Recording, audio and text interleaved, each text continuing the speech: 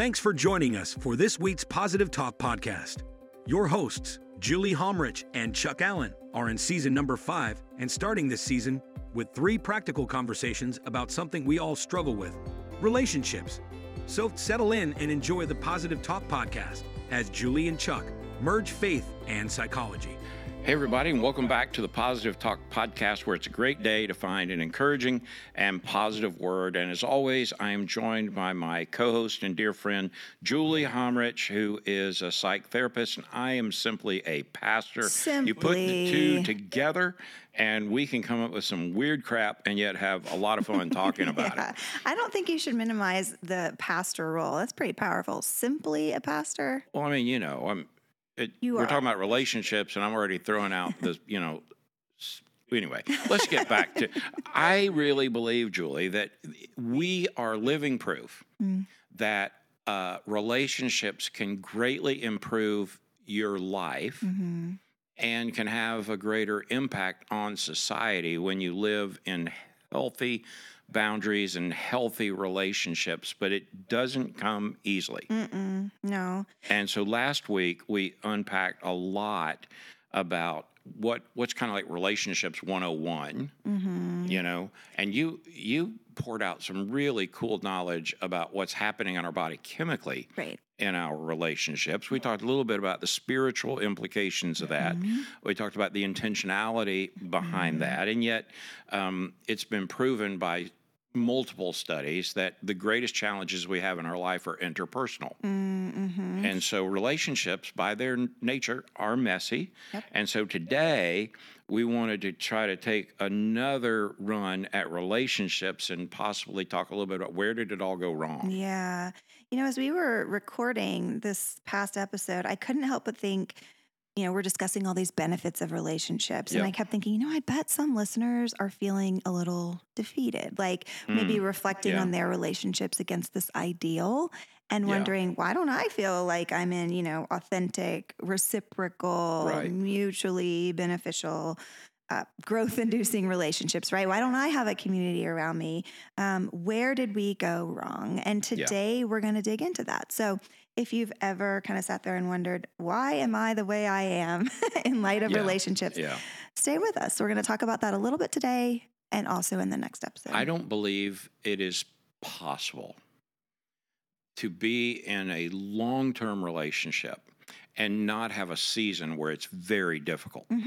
Absolutely. And if by chance you are experiencing that, it's possible it's not really a deep-seated relationship. Yeah, well, that's like when couples say, we never fight. And I'm like, well, who's not being honest? Yeah, I mean, if I'm playing the game, I'm throwing BS on that one. Yeah. There's a way to fight in a healthy way, like I saw my parents. I never saw them fight. But I saw my mother basically just cowered everything and thought she never lived. You gotta so that's not healthy. But so I think a lot of listeners, and you kind of made this case, but a lot of listeners wonder how to determine if we're in an unhealthy or possibly a destructive relationship, and are there some tangible signs that we can look for? Yeah. Okay, so have you ever seen the meme? Our culture, we communicate in memes now, apparently. But there's this meme, and the therapist is looking at the client and is asking the client, why didn't you run away when you saw all of those red flags? And the client kind of shrugs and says, I thought it was a carnival, And it's like... Okay, I've seen that one. I've also seen the one where they've got this on the top half, this young guy that says, man, I was called to ministry, and now that I'm in my 40s, it was so worth it. And the bottom picture says, just take a look. And it's this old, grizzled, 90-year-old that's, and it's like, I get it, because relationships, they cost you something. Yeah, they'll take it out of you. Yeah. And, I think sometimes when we're used to drama, when we're used to unhealthy relationships, a healthy relationship can kind of feel a little unnerving, kind of like, okay, when's the other shoe going to drop? Or even boring at times for people who are kind of addicted to that rush, right? But we can learn to spot red flags, Chuck, and almost no one gets through life without encountering emotional dysfunctional people to some degree. Absolutely. We touched on this last week a little bit. It can happen anywhere, in close relationships, family, friendships, work, someone who's working on your home, anywhere. You run into people at the grocery store who are, trying to treat you in a way that might not be emotionally healthy. So we need to learn the skills of recognizing when we may be stepping into an unhealthy relationship. Right. Now, I say stepping into because it is possible to notice that red flag, recognize the trap without taking that step into it. Okay. This is like when we sidestep something, or we're like, I dodged a bullet. Like I have a client who says to me, she's getting really, really healthy, but she's like, I don't understand why. She's like, do I have a big sign on me that says like, hey, like toxic guys, like come on here, and I'm like, it's not about you. Right. And a sign in the past, either your guard wasn't up, so you didn't see the red flags, or you saw them and you kept walking, and therefore you walked into it without knowing it, right? It's not that there's something wrong with you. It's just, let's just identify, how do we sidestep some of this? I have this relationship. It's distant now. So a few years ago, this fella kind of comes into my life, and I'm kind of intrigued by him. He's pretty audacious kind of, let's go, tackle the world bulldog. Kind of guy. Yeah. I'm kind of, I kind of a bulldog too, Chuck. Every now and then. And thank you for that, by the way. And so it's a compliment. I think it was meant well. Yes. So anyway, my wife, Jenny, says, hey, have you thought about maybe this guy? And are you sure that relationship is healthy? Mm-hmm. And I literally was like, oh, come on. But now she reads people much better than I do. I mean, she has this ability she can spot BS from miles away. I love it when you like say something at church and she's like sitting there in the audience and you're just like last Sunday you were like, okay, do you want me to stop now? She's just like, yeah, because she does. Yeah. But that is so true. So she says, what about this red flag? What about this red flag? I mean, she throws out 3 or 4 that are totally legit, right? I blow right past them. And honest to goodness, 6 months in, I'm like, babe, you were so right. Yeah. And being the humble person she is, she said, yes, I was. And, but it is interesting. We do blow by them sometimes, don't we? Yes, we do. And usually it's because either we are fixated on something or we're too busy to kind of really, consider it. Or we think that we are beyond human error, right? Oh my gosh. That happens to other people, not me. Yeah, exactly. Yeah. Exactly. So when we talk about dysfunctional relationships or unhealthy relationships, I'm going to break it down into 2 main themes. Okay. So in the simplest terms, there are these 2 main themes present in all unhealthy or even emotionally abusive relationships. Okay. Yep. So in these relationships, one or both partners, either they misuse one of these 2 things or both. They misuse power or control. Okay. Wow. Power and control are the 2 main themes. This is what you're going to want to kind of filter everything through. Okay. Yep. Like you said, sometimes it's obvious. A lot of times it sneaks up on us and we realize that something might be wrong or, we feel a little bit off, but we aren't quite sure how we got there, how to get out of it. And sometimes people who are, I found this interesting statistic, people who are high in integrity actually get into, unhealthy relationships, a little bit more like emotionally abusive relationships, partially because they have such a high level of integrity. Once they step in, they think, okay, well, I'm going to stick with this. Right.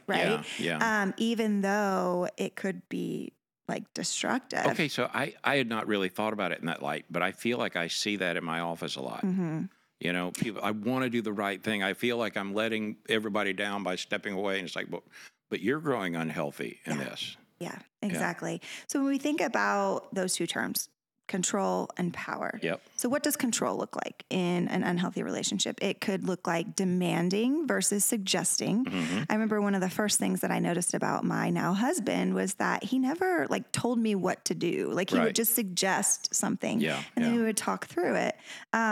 Ordering people around. Mm-hmm. This is where, instead of giving people the autonomy to make their own decisions, you feel like you have the ability to make those decisions for them.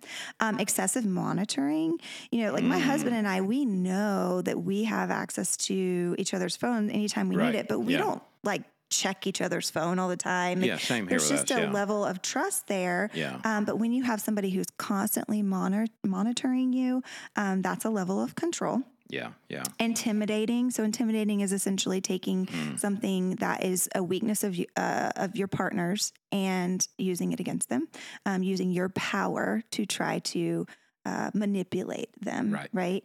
A manipulating attitude. And Chuck, I find it interesting. The concept of manipulation. I have a lot of people who come into my office and they talk about how manipulative their partner is, or even children. They'll say, my child is just manipulating me to get my attention. And whenever there's manipulation, there is an unmet need that somebody is using manipulation to attain. So they saw it modeled that you can't communicate directly, or they feel like nobody's really going to listen to them if they communicate directly. And so they use manipulation to get that need met, right? So when we pare it down, we say, okay, what is the need, right? Like my kids, for example, they're acting in a way trying to manipulate to get attention. I will say to them, you can ask mommy for attention. Like you can say, I need some attention right now. And I will say either, okay, now's the time, or let's figure out a time later where we can do that. Well, that's a healthy perspective, because I hear that a lot. Well, my partner is so manipulative. Yeah. I like how you described it as a manipulative attitude. Yeah, it's an approach to things, right? It's your way of living, and it can be really destructive. And unless that partner is willing to take a look at what their need actually is, we can't change them, right? We can't make them not manipulative. They have to choose that.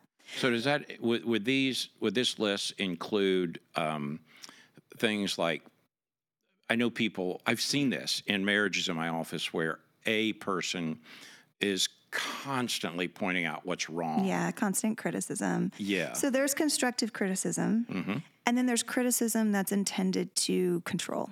Right. So constructive criticism is one, there's a couple elements to it. It has been mutually agreed upon that the person wants to receive it. So you can ask them, would you be interested in hearing this? So there's that element. And it's also something that the person can take or leave, right? Yeah, now, exactly. Constant criticism that is intended to change someone is, I'm going to criticize you because I think that by tearing you down, your actions will change, right? Yeah, which is just, it's bullying. I grew up seeing that physically on a football field, but that's in a totally different context. Right. If my job, if I believe my job is to tear my wife down so that I can mold her in the way I want her, I have literally said to an all-powerful creator of the universe, I have a better model for her than you did. Yeah, exactly. I think that's a good way of looking at it. There's one of my favorite quotes about relationships. It says the beginning of a healthy relationship is to let someone else be fully themselves and not try to mold them into, the image of what you want for them. Bullying is another type of control, obviously, and shaming. This kind of goes along with what we talked about. Shaming in an attempt to change behavior. Now, power, the second element. Yeah. People in unhealthy relationships, I would say, usually have a complicated relationship with power. Yeah, I'd agree with that. What I mean completely. by that is power, it is not inherently, wrong. We all have power in our lives. We are given power. We are given dominion over certain things, right? But when we take that and we use that to try to exert it over another person, that's when things get messed up. Yeah. I'm wondering if you agree with this, Chuck. I think that when we feel in control of ourselves in our own lives, we don't feel the need to control others. I think that's absolutely true. Right. When I feel like I'm in a healthy space, I don't feel the need to control those around me, nor do I feel like I have to control the environment around me. Right. I find it easy to be perfectly at peace where I'm at, no matter where I'm at. Yeah. And actually, I don't want to sound like Oprah here, but I really can find I can find peace in that moment, no matter where it's at. Yeah. And I think inversely, it's important if you're in a relationship with somebody who has a complicated relationship with power, to recognize that the issue is not about you. The issue is that person is insecure, and that person has to take responsibility for that and deal with that. Because both of these issues are grounded to some degree in insecurity and fear, right? Absolutely. And most unhealthy relationships, we hear a lot about narcissistic relationships. Essentially, what that is at the core is insecurity and fear. Right. All of it is. Yeah. So it's probably helpful for listeners to get a feel of what are some of the things that give you indications that, okay, control and power are abusive, destructive in a relationship. Yeah. Well, and this can be a romantic relationship. It can be a friendship. It can be a coach. It can be a business relationship. It can be with yourself. I tell clients all the time, stop bullying yourself. I had a fellow one time, and I don't even remember when it was, but I'll never forget, Julie. I'd had this conversation with him, and I was literally just, I don't know why. It was just one of the few times in my life I was being nice, I don't know why. No rhyme or reason. I literally remember saying, "Hey, man, listen, I just think it'd be great if we could do this kind of work together someday." 4 or 5 years later, it comes back to me. Yeah, well, you said 4 or 5 years ago that we would do, and I thought, okay, Chuck, was I being manipulative when I said it, or has this thing become a manipulative statement that was never intended to be? And I look at both of them and I thought, yes. Yeah. Well, and I think that's what relationships can do, right? We never know how somebody's going to receive what we bring to the table. And that's why communication is important. I think there's obvious indicators that a relationship is destructive, and then there's some more kind of subtle ones. I'm going to start with the more obvious ones. I mean, clearly, if someone's saying things to upset you or frighten you, I see this a lot in relationships where there's one partner who's more sensitive than the other. Right. And the person is, they say things that are very insensitive, or they say, you're too sensitive, stuff like that. It's kind of taunting or capitalizing on their weakness. Yep. Controlling finances. I don't know if you've ever heard of this, like, the wife has an allowance. Oh, my gosh. Have you heard of this? Okay, so, Julie, I would say there are 3 reasons why most couples wind up on the sofa in my office when it comes to their marriage. Easily, the top 3 is the controlling of finances. Where, to the degree that in finance, one or the other partner feels like they have to ask permission. And I would just look at that and say, nothing can create a bigger divide in your relationship other than infidelity than that. Yeah. Well, and it's just like, finances or money is a very tangible thing. Yeah. And so sometimes individuals will feel like they can't really, ideally there would be a mutual respect of how each person handles that, right? But that one's an easy one to hide under the guise of, but I'm just trying to help us be fiscally responsible. Right.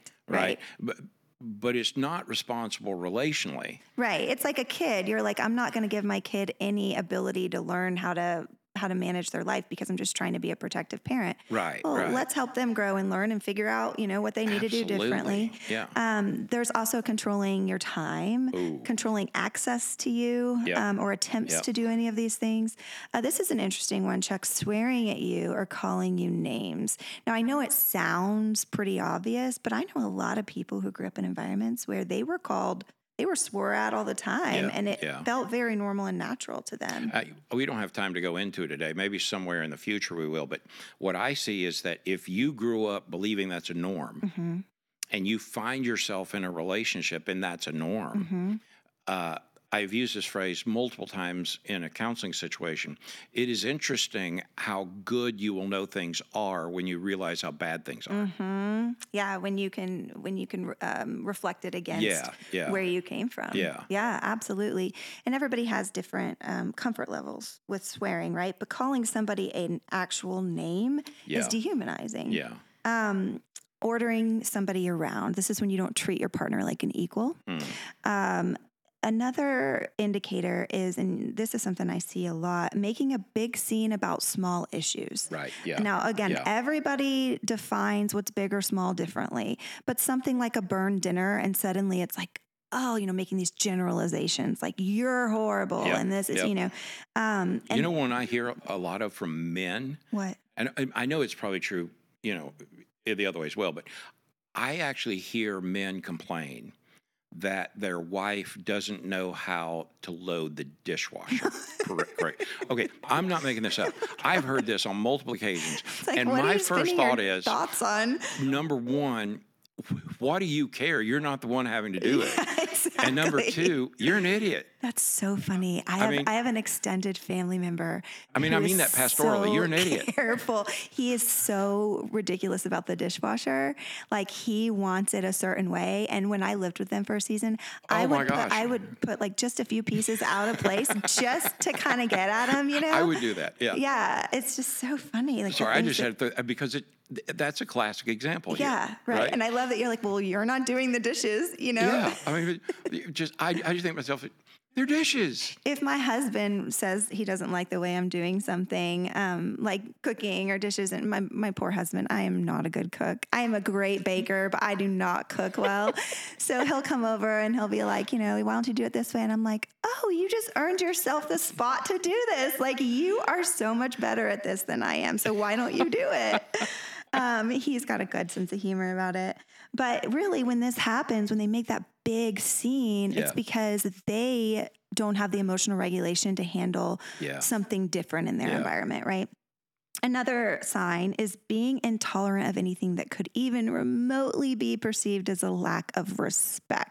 Oh, gosh. So I see this a lot in parent-child relationships, right? It's like if a parent says, you're being disrespectful, like if a child is just communicating something back to them, right?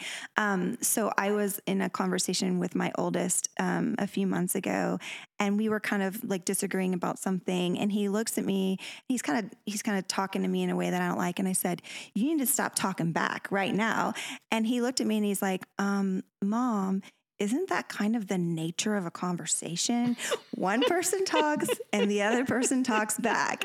And I was just like, oh, Lord. But seriously, right? I mean, we can have... Good luck with that. I know, right? God, I don't know why. God has a lot of confidence in me to give me this child. But yes. So, that is a thing, though. If you have a sense that respect is something that is inherent and it just should be given to you no matter your behavior, then anything that could be remotely perceived as like a lack of respect is very triggering, right? Yeah. I take the male perspective on this, and it feels like, and I don't know the data, but it feels like it is more common for a male to feel like he is more being disrespected by nature of how in a typical male-female relationship, that male is fueled by respect. This. Yeah. Yeah. I would say typically that is the case. Yeah. There's always outliers. My relationship is somewhat of an outlier. Something interesting in the disrespect world, what I, again, seeing it from a counselor seat, is that in public, it's often where a male disrespects the female counterpart in the relationship, and oftentimes for the sake of a laugh or a joke, and it can dig so deep. Yeah. But there's no recourse because the answer is, "Oh, I was just kidding." Yeah. And yet, I mean, it's like the stab wound's already happened. They're bleeding out. That's a good point too. Because everybody has different levels, like different comfort levels with jokes and bantering and things like that. But in a healthy relationship, you're able to say, hey, you know what? Like, that's not funny to me. Right. And then the partner can say, oh, okay, sorry. Right. Another thing that can happen in these types of relationships is using guilt trips or shaming. This is like the whole, I thought you cared, when my kids say that to me, like, I thought you cared or whatever, it's usually a different thing that they say, but I will say to them, I care enough about you to care more about your well-being than you liking me right now, right? Yeah. It's funny, people think that the ultimate diss is like, you've changed, Yeah. And it's like, yeah, I needed to. Yeah, no kidding. Yeah. Sulking and refusing to talk about issues is another indicator that, the relationship is not always the healthiest. Do you think that is learned? Yes. Yeah, I do too. I really think when we see it, modeled, where healthy conflict never really happens, but it's just stuffed. Yeah. Oh my gosh. So that's how I learned in my home, that you would just stuff it and you never said anything about it. And I can't think of anything more unhealthy than to not just have a reasonable conversation. Well, and I think that's an important distinction, Chuck, because you might have somebody that you're in a relationship with and they're doing some of these things and they've just never known anything different. Right. And the difference is, are they willing to listen and learn and start to kind of consider that maybe this isn't the healthiest way? Yeah, right? I was asked last week in a staff meeting, I did a little Q&A, and somebody said, well, if you could give us one piece of advice after, all of your ancient years in ministry, what would be the one piece of advice? And it hit me just like that, which was, I think it's really healthy to admit sometimes you may not be right. Yeah. Absolutely. Yeah. 3 words. I don't know. Or they don't know. Right. So another thing that can be an indicator of an unhealthy relationship is threatening the status of the relationship when you have no intention to change it, just to kind of throw them off track. Right. One of the biggest things is accusing you of lying. Or having a bad, like, did you really do that? Or did you really mean that? Right. Over time, you kind of start to wonder, am I really wrong? That's a thing. That's a real thing. It's thing. a cultural, like right now, there's this big emphasis on gaslighting in our culture, right? Which is basically trying to make you doubt your reality.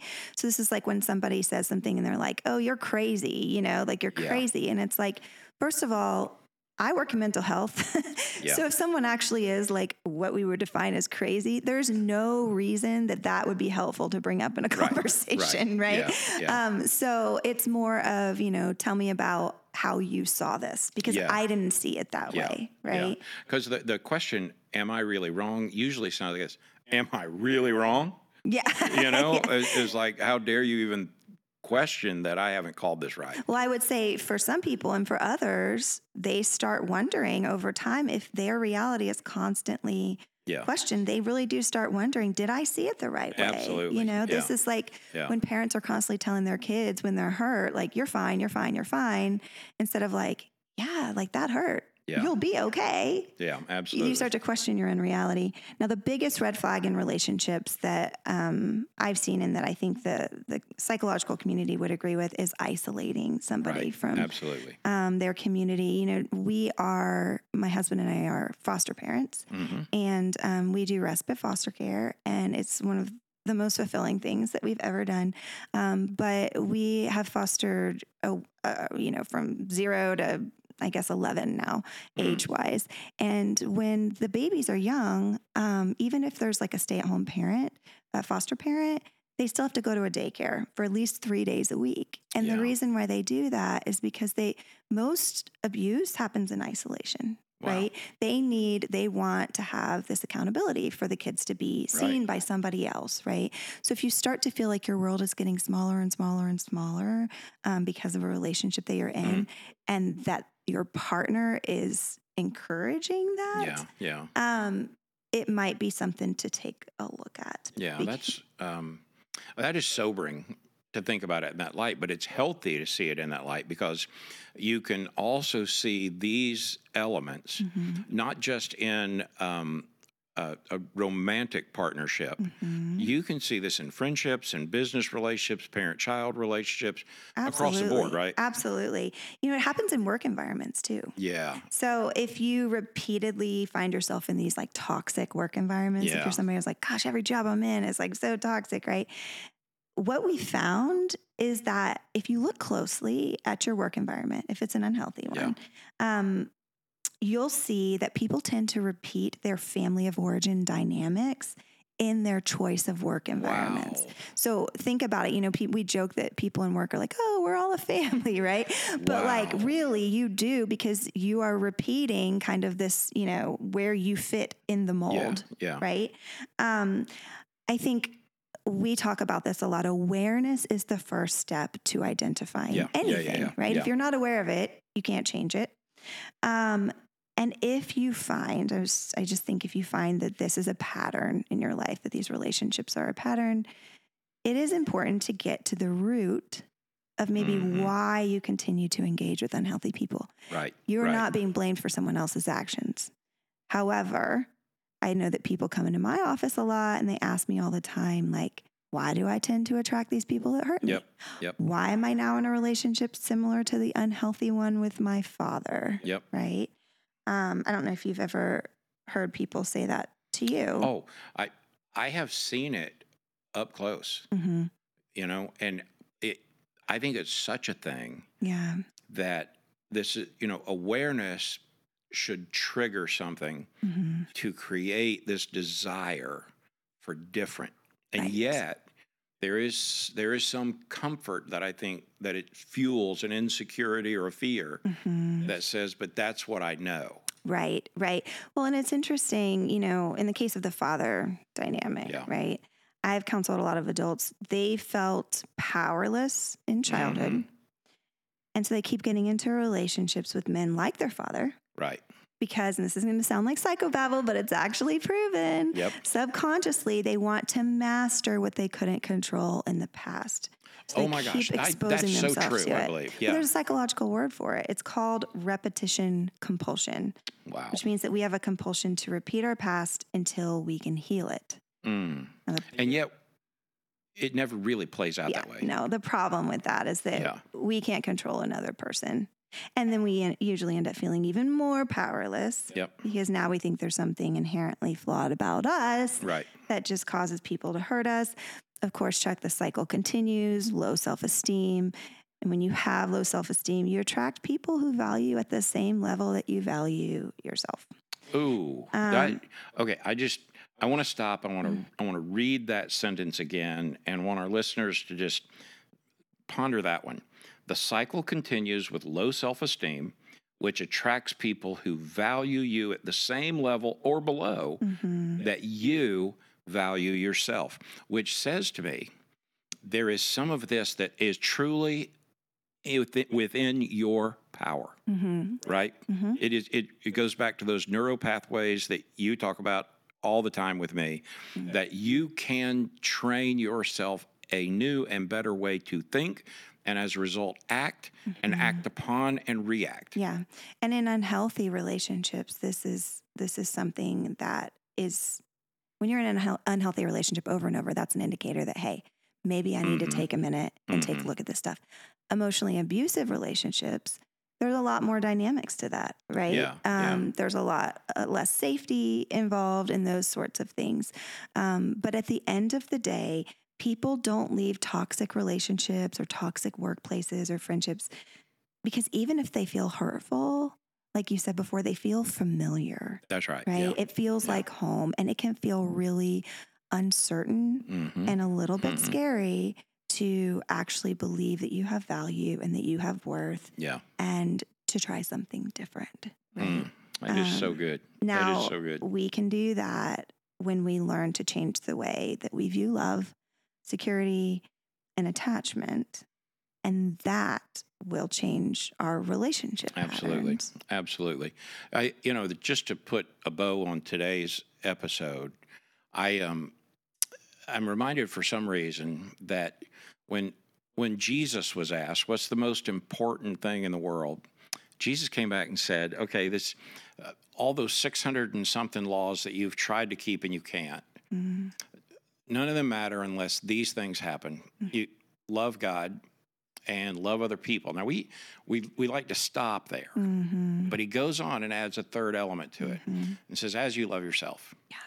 And, there is a healthy perspective about loving you as a creator looks at you. I made no mistake when I made the wonderful you, but love you so much that I want you to grow through this and learn through this and challenge yourself to think, I am not made to suffer in an abusive relationship because at some point we have to look in the mirror and say, as I did in my world, the problem is not the pastorate. The problem was the pastor, right? The problem isn't the marriage. The problem might be me because I'm not willing to move out of an abusive relationship that I cannot manipulate, I cannot change. Right. And while I get it, like God hates divorce, I got that, right?